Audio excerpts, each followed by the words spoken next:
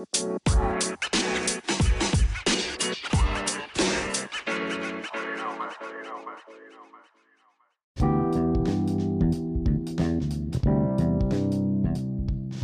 aí, galerinha, tudo bem com vocês? Hoje estamos aqui em mais um novo podcast, uma aula sobre a história, falando sobre a Mesopotâmia. Por isso, eu chamei dois amigos meus, Bia e Gabriel, para entendermos mais sobre a Mesopotâmia.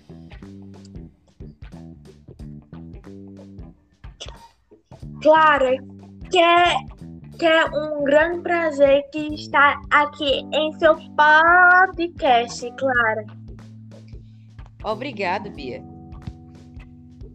Hoje nesse podcast vamos falar sobre a Mesopotâmia, como era a Mesopotâmia nos tempos antigos, como surgiu o nome da Mesopotâmia, quais eram os povos que viviam na Mesopotâmia.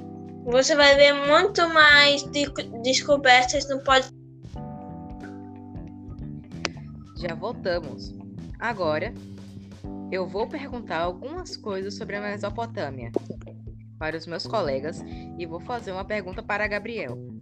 Gabriel, você sabe qual é o significado do nome Mesopotâmia? O nome Mesopotâmia surgiu da palavra grega meso, que significa meio, e potâmia, que significa rios. Muito bom, Gabriel. Agora, eu vou fazer uma pergunta para a Bia.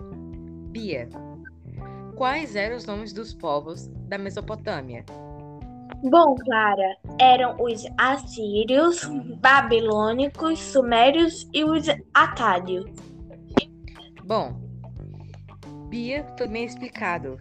Agora, eu quero que vocês falem, os dois falem, qual era a religião e qual foi a primeira escrita que foi inventada. A religião dos povos mesopotâmicos eram politeístas. E a primeira escrita foi a cuneiforme, que foi inventada pelos sumérios. Que a religião dos povos mesopotâmicos eram politeístas, que acreditavam em vários deuses. Que a primeira escrita foi inventada foi a cuneiforme, pelos sumérios. Nossa, que coincidência! Os dois falaram a mesma coisa. Estou impressionada. Aprenderam sobre alguma coisa sobre a Mesopotâmia?